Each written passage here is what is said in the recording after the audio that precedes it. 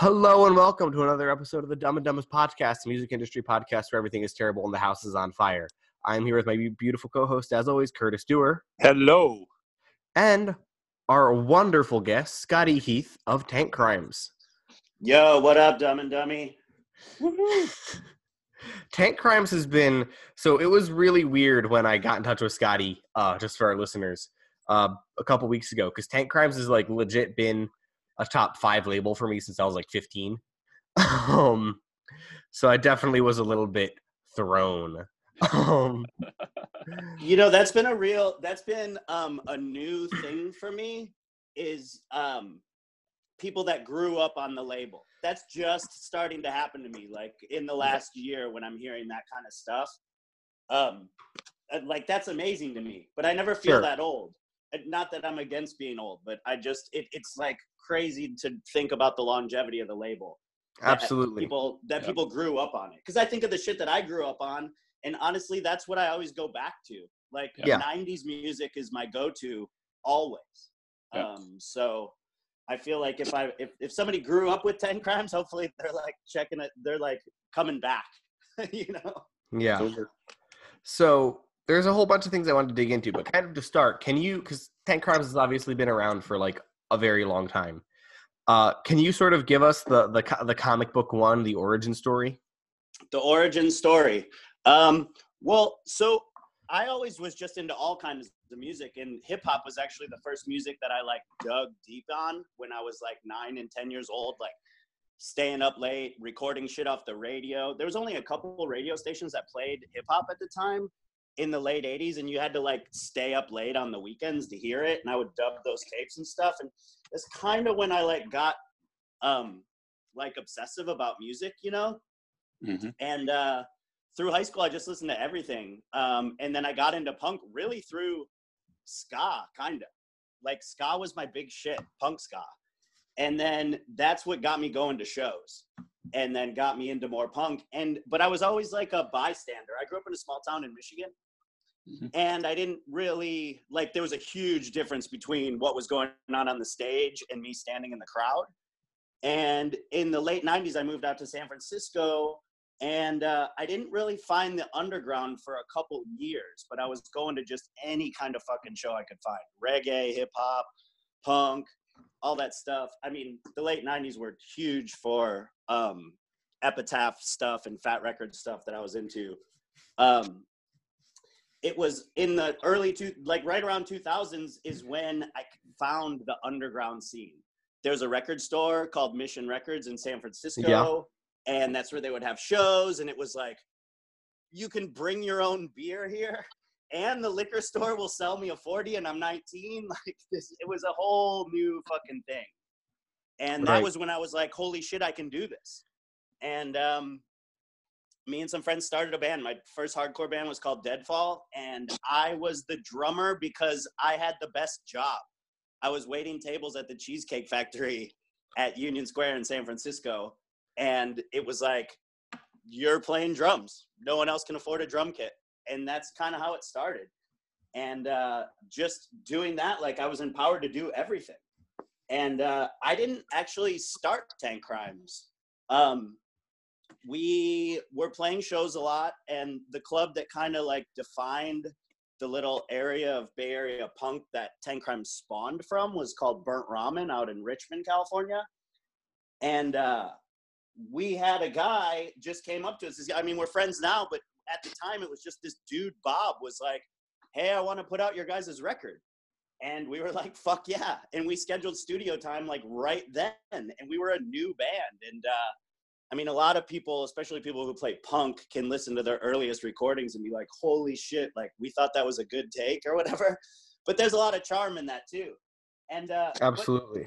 So Bob puts out our record, and he did 1,100 copies for the first press, which it seems insane right now, but in 2001, 2002, that was totally normal. And they just all show up at my house.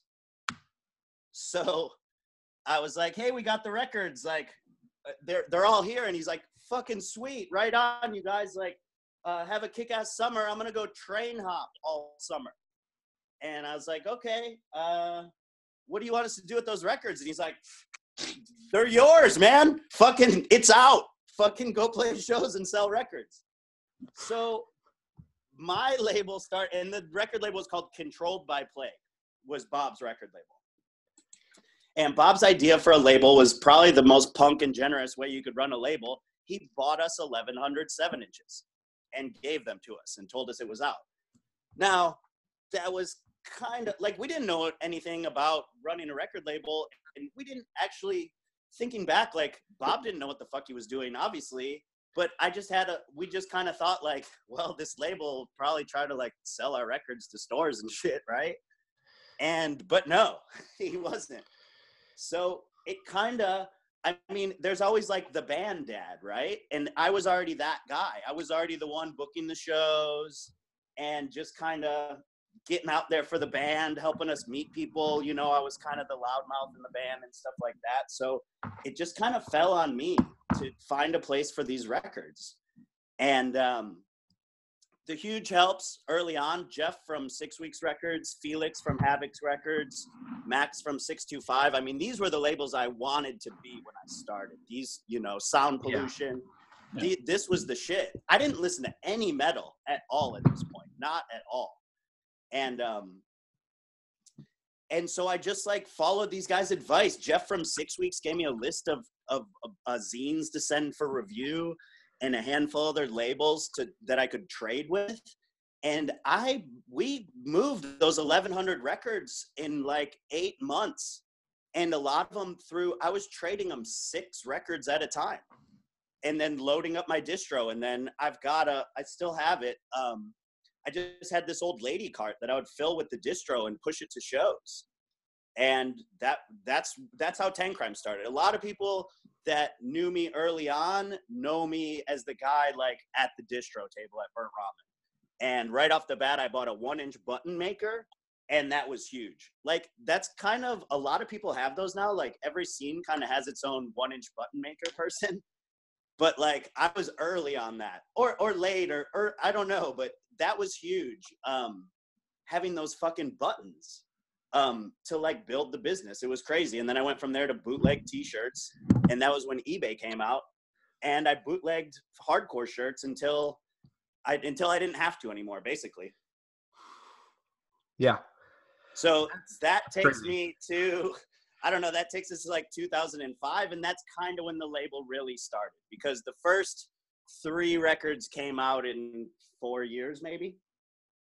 Right. So you were barely active. Yeah, well, I was active every fucking day in the local scene and promoting my band and stuff. But the idea of having another $2,000 at one time to put out another record, that was just, that was crazy. Like, there was no way I was going to pay my rent and have that extra money to do it. I didn't have any credit or anything at the time. So that's just kind of where we were, just like busting ass and just going for it, but not really knowing what I was doing at all. And definitely not aspiring to be where I'm at today. Like, I didn't think that it would be my job. For sure, I didn't think that.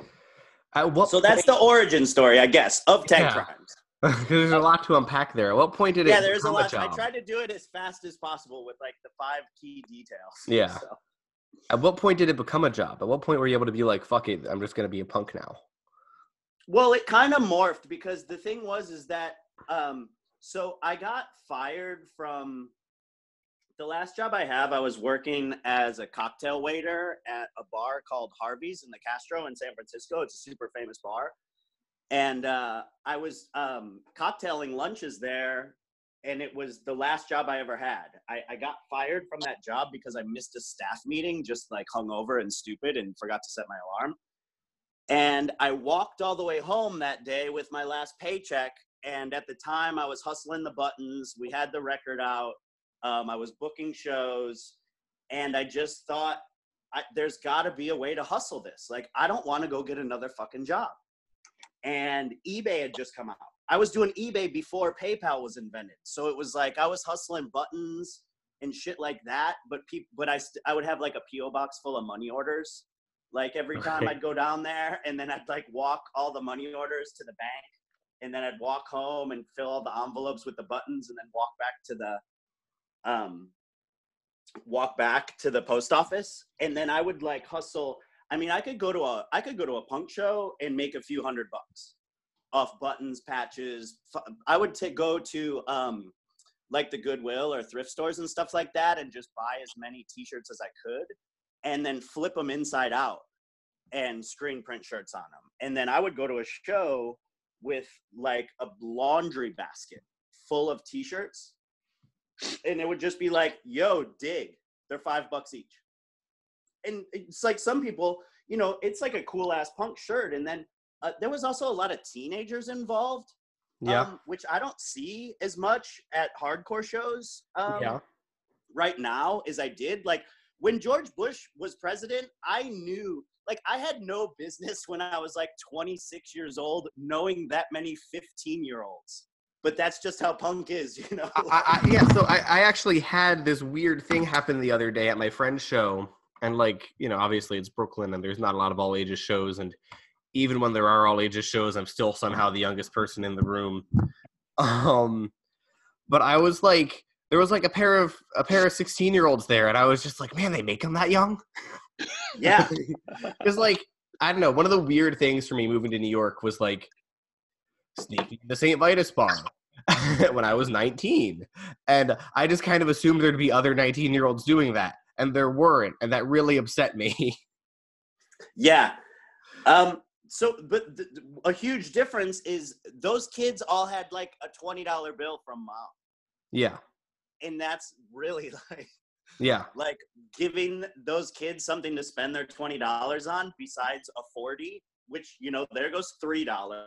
So, and then it was $5 to get into the show. And then I want your other fucking $10, $11, $12 before you leave. Sure.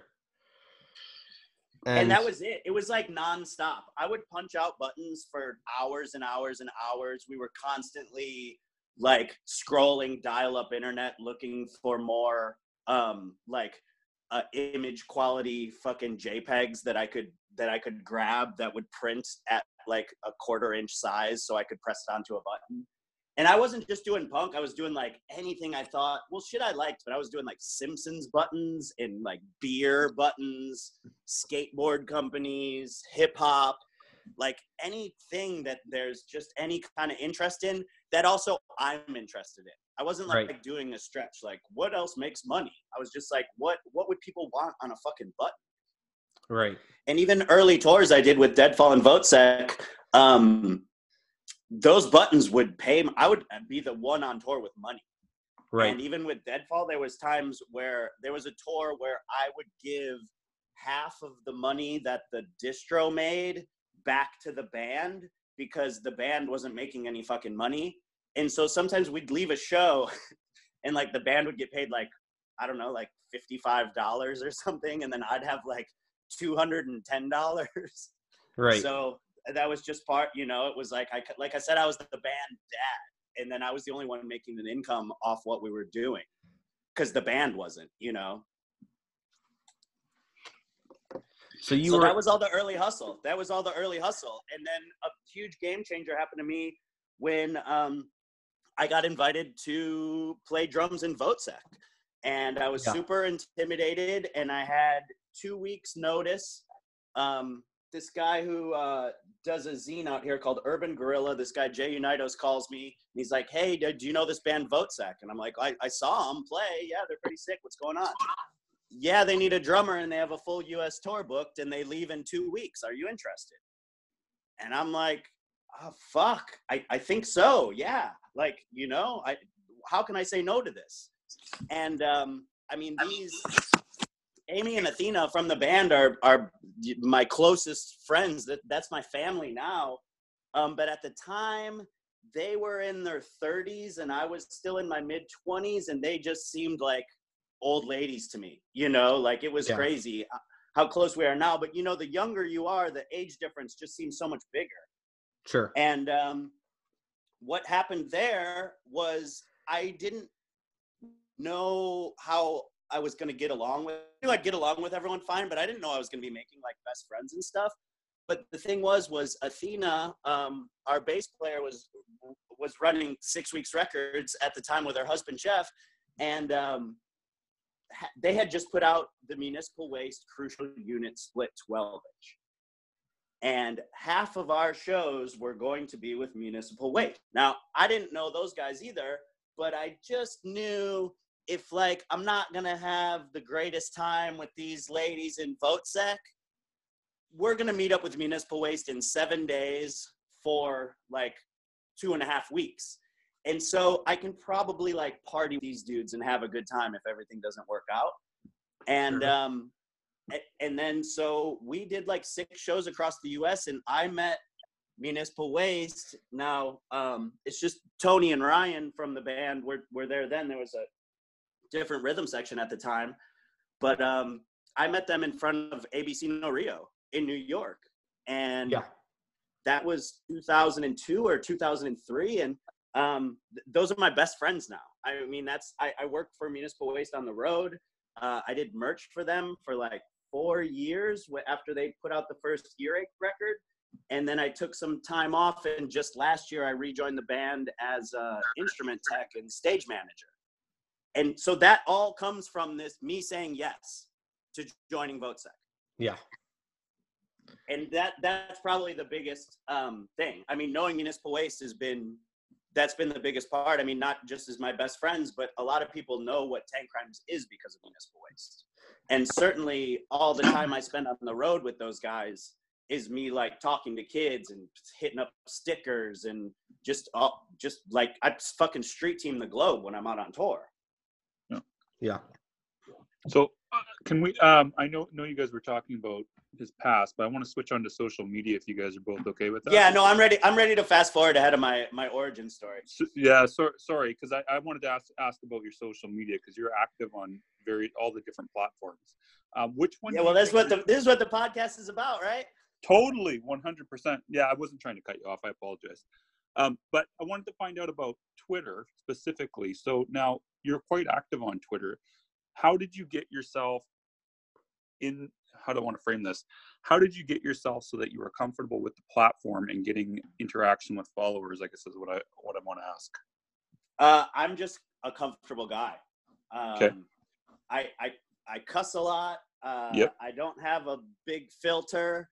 And one of the things that I do with social media is I don't have a personal page anywhere.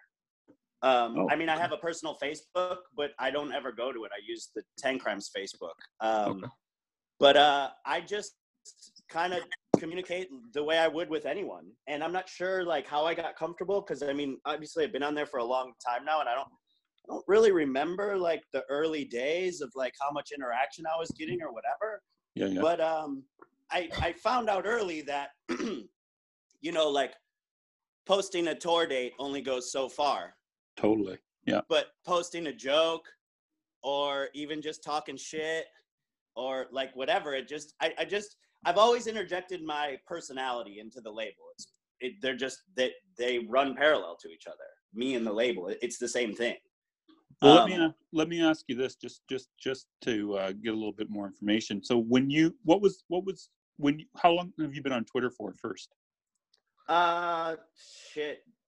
It's got to be time now. I mean, probably 7 or 8 years. Okay, so you were basically an early. Like, how long's Twitter been around? Yeah, like 2008, 2009, I think. Cool. So you would have been an early adopter to it. Okay, so now I lost you fuckers. Oh, you still there? Yeah. You okay, got cool. me? Yep. Okay, I lost you guys for a second.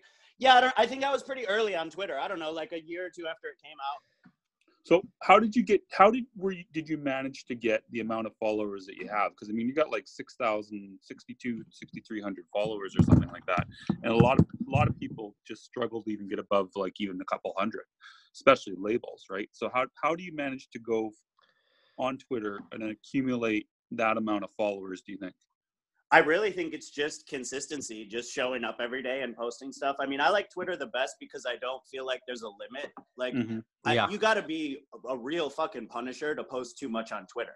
You know, I mean, I have self-awareness about how much I post, but I do Twitter in the mornings because I'll wake up and like check like regular news, then like music news, and narrow it down to my interests or whatever. But I'm just like up in the morning with coffee and whatever's on my mind, usually like what's going on with the news will spark like some commentary or just whatever I'm thinking, or just like give the world a fucking shout out for the day.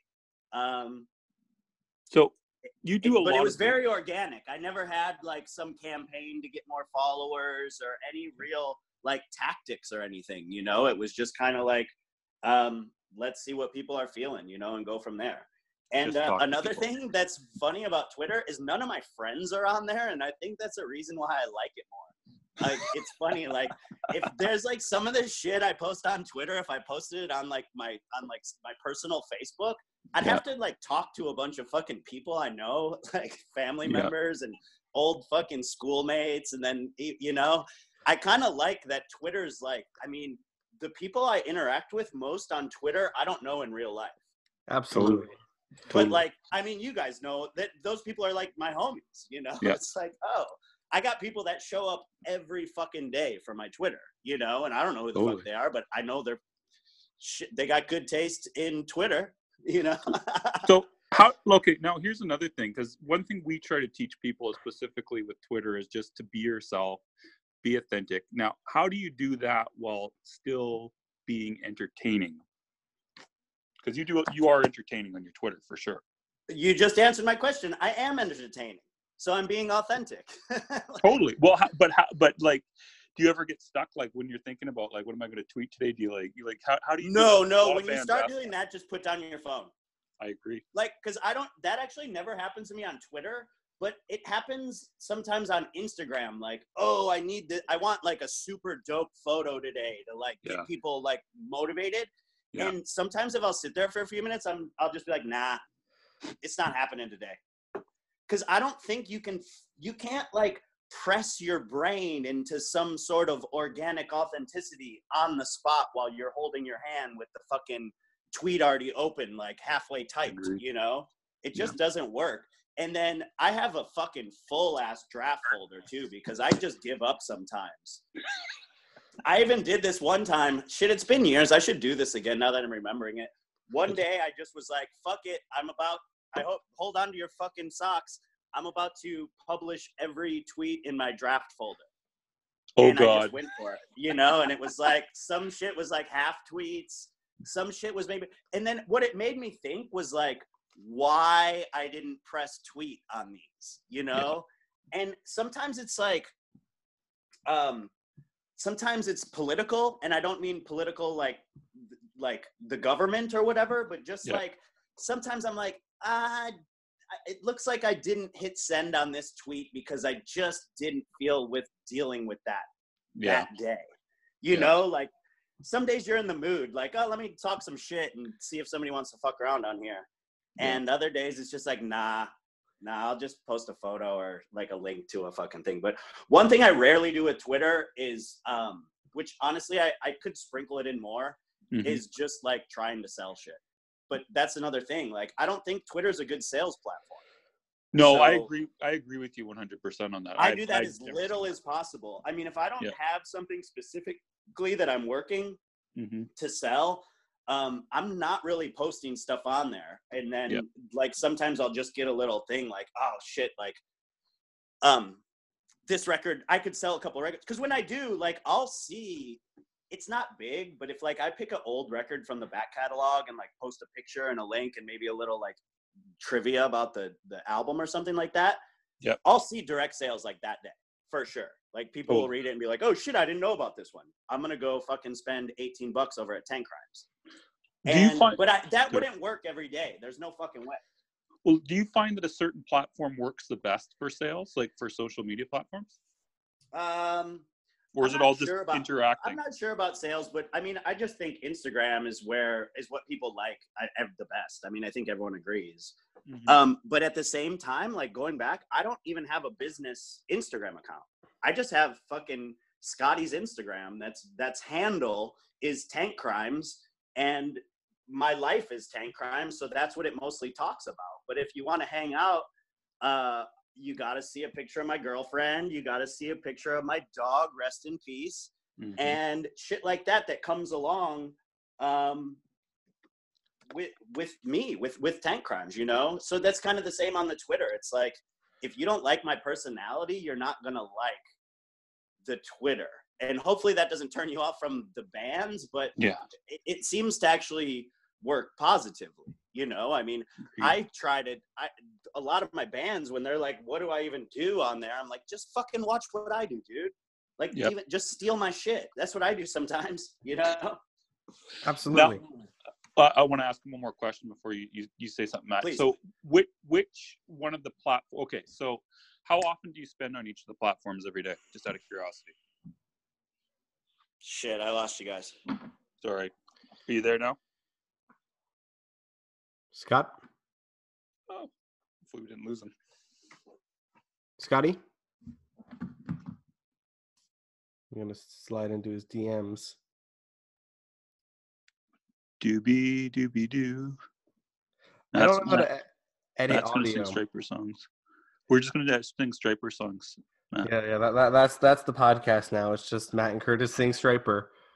We'll do the sing along song, which is just oh. Hey, you guys back? Oh, hey, we're back. Okay, Curtis was singing. songs. Curtis was singing Striper. I thought I was gonna die.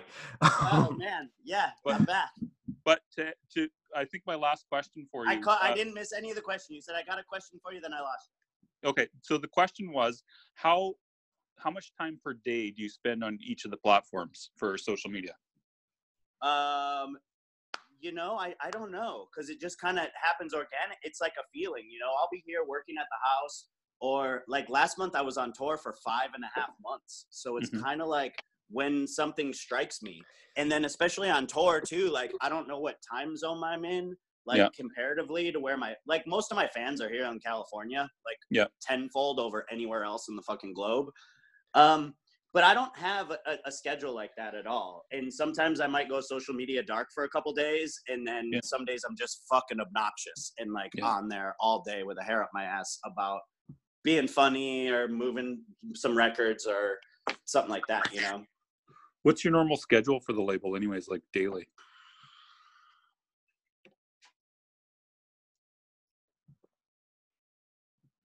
Did you hear me, Scotty? Yo, I'm back again. Dude, what's your normal schedule for the label, like as a daily schedule? Like when do you start, when do you end? I start when I wake up and I end when I go to bed. I have no schedule at all. I've been trying to wake up earlier lately. I haven't had any alcohol all month. So what is that? I'm on 26 days on the wagon right now. So when I tighten up like that, I try to tighten up in all areas, like get a little workout in, get up a little earlier, because when I'm drinking all the time, I can be a real piece of shit and not do any of that stuff, especially because I'm my own boss. So like no one can tell me not to just smoke weed and watch The Office all day if I'm hungover. Sure. So I don't really have anything. It really comes down to like what needs to be done. When I used to pack my own mail order, it was just relentless. It was just be like, I went to bed last night at fucking 3 a.m. and there was still 40 orders to be packed. And so I got to get down to the post office and back. Now that outsourcing my mail order kind of saved the label. And that's been like 4 years now, 3 or 4 years. And that's really what I needed at the time, because I was like up at 3 in the fucking morning, folded in pieces of cardboard around LPs. And I kind of like was like, is this the dream? Like, am I living the dream? Is this what I want? Is this the dream I had? Like standing in line at the post office and like answering PayPal claims and ordering fucking packaging tape and like that kind of stuff. And in hindsight, it was the dream, but it had to evolve.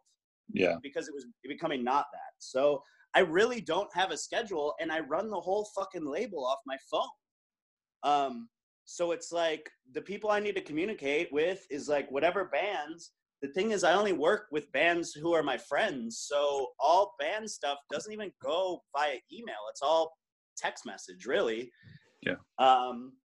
So really my only, like my big responsibilities besides social media is making sure my web store and my distributors are stocked with all the records, and making sure that my PR knows what we're working on this week, you know?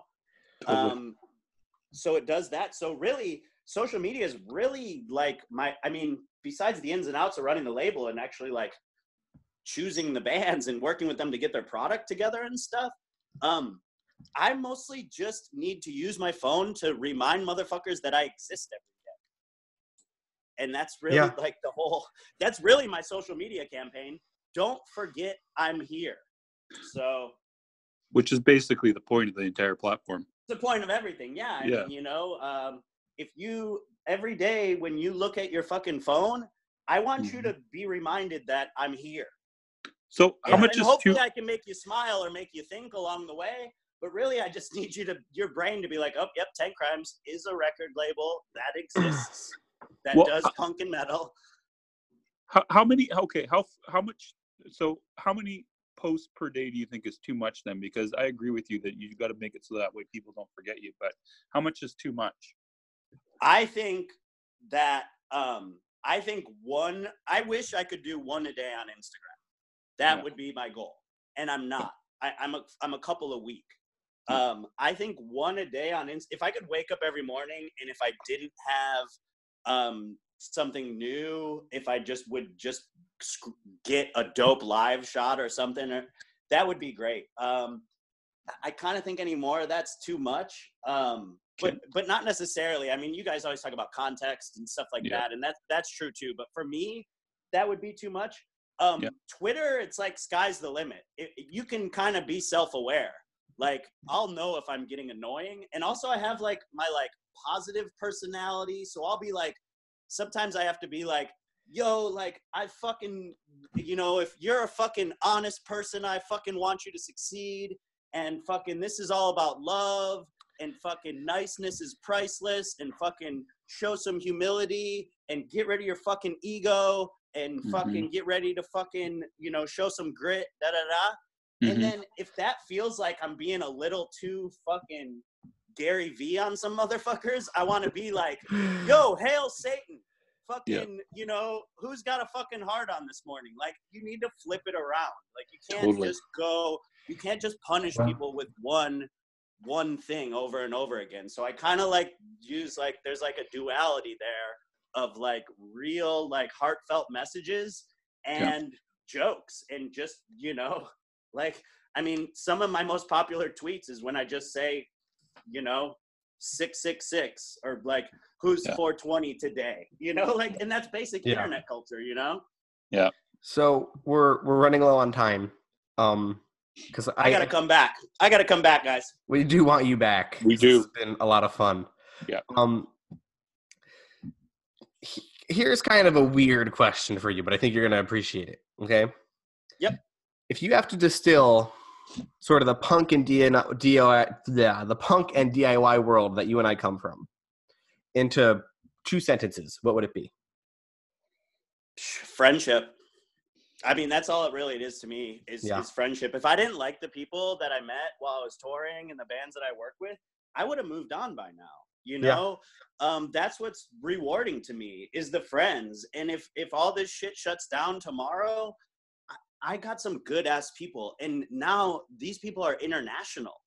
Yeah. You know, and that's really what it means to me because, you know, I do work another job with municipal waste that pays, and I pick up jobs here and there for extra cash. But Tank Crimes does pay my rent and have food on the table, but I could easily be doing something else with like with my qualifications, just with my own personality. I mean, I got duct tape on my couch and I drive $1,000 car, but I wouldn't have it any other way because of even shit like this, just like talking to you guys this morning. Like, this is my job today. Like, I can seriously shut up the phone and be like, oh yeah, I worked today. I went on fucking Bacon and Curtis's fucking podcast. Like, it's called a wrap, you know? Yeah, it's a good way to be. Thank you so much for listening. So that's what's most important to me. And a lot of people don't understand that, especially because I get pitches all the time and I don't accept demos or anything like that, you know, and that's hard for people to explain. And I know, you know, you do these deep dives on how to make contacts and make friendships and stuff like that. And that's really all it's about. I mean, people are like, well, how do I meet? The number one thing I tell bands, go to shows. Yeah. The whole fucking band. You got 4 dudes and you want to get shows. I've never seen any of you motherfuckers. You have to go it's not to hard. shows and be part of it. And you don't have to show up at the show with a fucking notepad or a bunch of fucking business cards or something like that. That's not it either. Just fucking show up. Buy the opening band's fucking t-shirt. That'll make a friend right there because you know it's the fucking guitar player working the merch. So shit like that. I mean, the best scenes are when all the local bands are wearing each other's fucking shirts and buttons. Like, you know something's going on when that's happening. And honestly, I blame one of the things, and this is the beginning of social media for bands, is We got 60 seconds left. Don't have a battle of the bands mentality. That was what I was going to say. There we go. Cooperation. It's not competition. There's not a finite amount of success for fucking musicians. It's just not. Beautiful. Thank you guys for listening. This has been Dumb and Dumbest.